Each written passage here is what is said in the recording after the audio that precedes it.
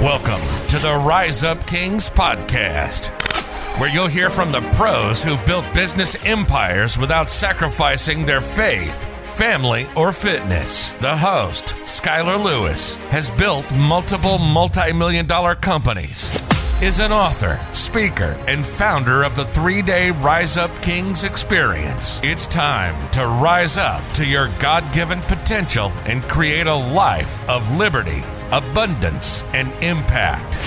To learn more about Rise Up Kings, go to riseupkings.com. Don't forget to subscribe.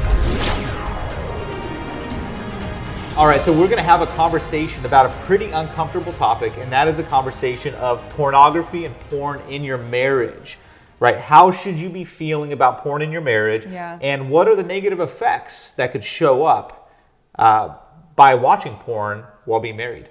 So we're excited to dive into it. We're not experts by any means in this topic. However, we've gone through struggles in porn together, and we believe it's an important conversation that couples need to be having together. So we're going to go through a couple of the negative effects and then how you can deal with it, a couple of things we've done to deal with it and bring us actually closer together, even though it was difficult going through the process. So make sure you watch all the way through to the end because there's some really good nuggets at the end. And if you haven't hit the subscribe button already, make sure you subscribe and give us a thumbs up because we're going to go for it today and it's not going to be easy. Thanks for joining me, babe. Absolutely. I'm excited to Are you really excited? Oh, I don't know. But that's okay too. I'm good. It's necessary, right? If we're not talking about it, who's talking about it? Exactly. We're willing to go there because we want to support other couples and men and women on their journey of kind of navigating this tricky thing called porn. So we're going to talk about, again, the negative effects. And so starting with the first negative effect, right? Addiction, right? How addicting pornography is. So before we go into that, so I struggled for years with porn, right? Whether it was, regularly watching it once every quarter, once a year, some years, like I still could not break it. It was very addicting. It was very addicting to me. I found my first porn magazine when I was 12 years old in a treehouse. And so ever since that moment, I was hooked and was just into the idea of looking at porn.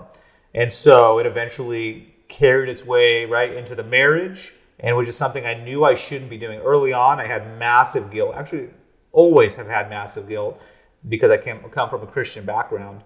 And so my, deep down, I knew it was not right. However, it was very challenging to stop watching it or to stop looking at it. And so I eventually found some tools, created some boundaries, got some accountability, and built this whole process around really stopping and making sure that it was out of my life. When you say addictive, what do you mean? Like you're thinking about it all the time, or I'm sure it's different for most people, but what do you mean? So how does someone know they're addicted to porn? They're addicted to porn if they are unable to stop watching it, period. So if you know you shouldn't be watching it, right, and you have a desire to stop watching it, and then you just can't, whether it's twice a year, 3 times a year, every week, whatever it is, that is an addiction if you can't stop. My journey, and I share that journey because I want to give some people some insight and some background. We are by no means expert in this space. No. However, I've done research. We've gone through some struggles with it, and so I think it's just an important conversation to be had. And so the first negative effect, right, is addiction. Is it addicting? It is completely addicting. It's one of the most addictive things out there, up there with hardcore drugs. It's a very addictive thing, and it's important to stay away from it because it can stick with a person who's addicted to it for their entire life. It's interesting when I think about it being addicting. It's something that continues to stay in your mind. It's like you can't unsee what you've seen. So I believe those images continue to pop up and they continue to be there and they continue to affect the intimacy that you have with your spouse. Because if you're seeing a certain thing that you like, but then you're actually not experiencing that in real life, I feel like it can be detrimental because that continues to show up. You can't unsee that. Mm-hmm. Yeah, it creates unrealistic expectations. Mm-hmm. That's point number 2. Yep, it creates unrealistic expectations in marriages. There's a lot of women that watch porn, men that watch porn, and what it does is it's unrealistic, right? For men that are imagining this, or seeing this perfect woman, right, doing these things that would actually never happen in real life many times. they now have this ingrained, every time they watch it, it's getting ingrained into their brain. And they start to expect their wife to perform or to even look like that. And when their wife is not looking like that, they lose interest. So I wouldn't say that my experience with porn is the same as you, where it creates unrealistic expectations for me. It doesn't create any less desire. I didn't watch porn a lot, so maybe if I would have, then that would have been the case. But as a woman, I didn't experience that. Yep, so men and women experience different things when it comes to unrealistic expectations. I think that's probably more on the male side, for sure. And then less desire, right? So for men that are watching porn regularly, having unrealistic expectations, their desire for their wife, to be intimate with their wife, is reduced. Yeah. And it's interesting because when you have extremely high expectations, but then there's no like groundwork, it's like there's so much groundwork that has to happen for an intimate relationship for a woman to be able to open. Like she has to feel safe, she has to feel trusted, she has to feel nurtured. So if a husband's coming in and he's like, I want this and I want this and I want this, right? And she doesn't feel safe or she doesn't feel connected with, the spouse will get the minimum when it comes to intimacy. Like he's not going to, all these fantasies, all these things that they want to have happen or that they could want to have happen, that it just will not ever happen. Like there's this groundwork that has to be built in a marriage and this safety that has to be there in order for desires to be able to be met, I believe. I think one of the big things that we've done to kind of combat that is having boundaries and accountability, right? So we had the conversation about porn. Because so many times couples, I don't believe, are talking about it. Like they think their husband watches porn, but they're not actually addressing it. They're not having the hard conversation to say, is this healthy? Is this happening? Should it be happening? How do we feel about it? Like where do we agree as a couple that we should be on this issue? What do you think healthy boundaries or accountability could look like in a relationship? Because I believe we did it very unhealthily because in the beginning, I couldn't handle the conversation about porn. I was kind of wounded or unhealed from feeling cheated on and not trusting you. And so when you brought up porn, it was like, oh my gosh, like that wound got opened up over and over. Every time we talked about it, like it was not healthy and it got worse and worse and worse for me. But in the beginning, we thought it was healthy for us to be talking about it. At one point, you were like, okay, this is what's happening. I just want to be honest with you. But it was really hard for me to handle because then I took it as, again, like I made it about me, but that I'm not good enough and I'm doing things wrong and I'm never going to meet your needs. And it created a lot of strife in our relationship for a long time. I think it's important to have the conversation first off with your spouse. And like you mentioned, right? Is porn acceptable in the relationship or not? What is acceptable? And how do we make sure if it's not acceptable that you're avoiding it, right? And each spouse is avoiding it. And so part of that, right, was what really supported me is as outside accountability. Initially, I was having the conversation with you, but you really struggled with being able to understand it, right? And kind of work through it. And so it just brought up insecurities every single time. So it was hitting a wall. And so I eventually realized it really depends on the wife's past experience, right? Or your spouse's past experiences and also their ability to handle that conversation. And so I eventually found some people outside that I could be held accountable to, right? Like, hey, I could just, if it was a couple times a year, hey, by the way, I messed up, want to let you know that. It was just good accountability. I think it's critically important to have conversations with people outside your marriage also that you can people that you respect, that you can share this information with, that you can let them know, hey, I struggle with this. I'm struggling with porn, or right now I'm addicted to it, or it's just hard for me to not watch it. And then, hey, do you mind if I let you know, or can we have a conversation each time I mess up on this so I can eventually work past it, right? Eventually move on from porn. And so I think accountability is critical for people that want to move on from porn, men or women, having somebody that they can be accountable to when they watch it, when they mess up, and then be able to course correct from there. That was really hard for me during that time when it was happening, to know that you would actually reach out to someone, right? Or to trust, it's like I had control for me is a really big deal, and knowing what's going on and having my hand kind of on something, and for me to like let go of that control and allow you to talk to somebody else about it and be accountable to somebody else was really, really, really hard.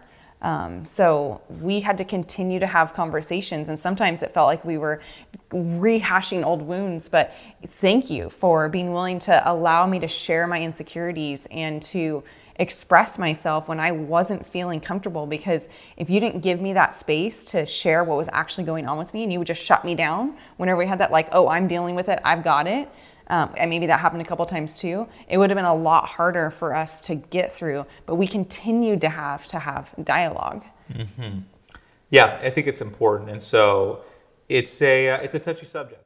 Porn will prevent the next level of intimacy in marriage. Yeah. Like I really do. I feel like when people can stop watching porn and fall in love with their spouse, with their spouse's body, with everything about them, that's where true passion, intimacy, depth, connection can happen. But as long as we have these expectations and these images and these ideals that are not in alignment with what current reality is, then that's where marriages can kind of struggle and not reach that height.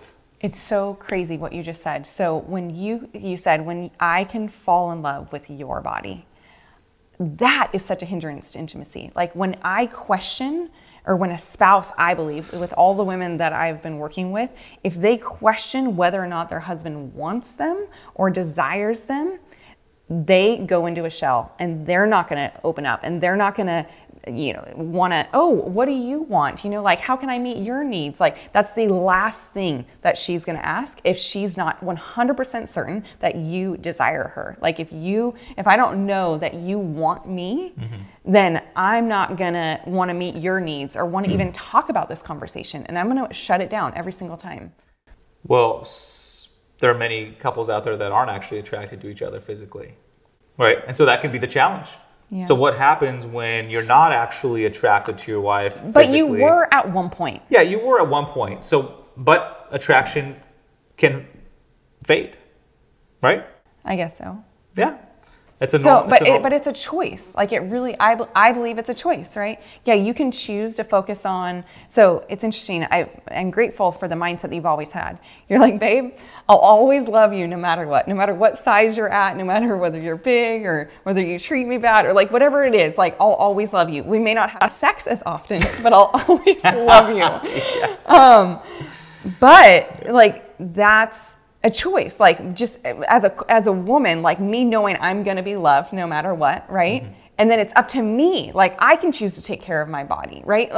But you've been gracious. It's not like I have this range, like thankfully we met when I was a bigger weight, but I have this range that I can be at and I know that you'll love me. But even as I weighed more, you focused on the good things about me. And people's levels of attraction go up and down, right? Yeah. A guy will sometimes be in a very attractive state. Sometimes it's even him also, right? He'll just be, right, just very aware and attracted to like very, very aware of beautiful women and just like, and then sometimes that goes down. That I'm not sure what that is, but that drops. So how do you combat that then? Yeah, so what I've done, right, I've chosen to focus on what I love about you.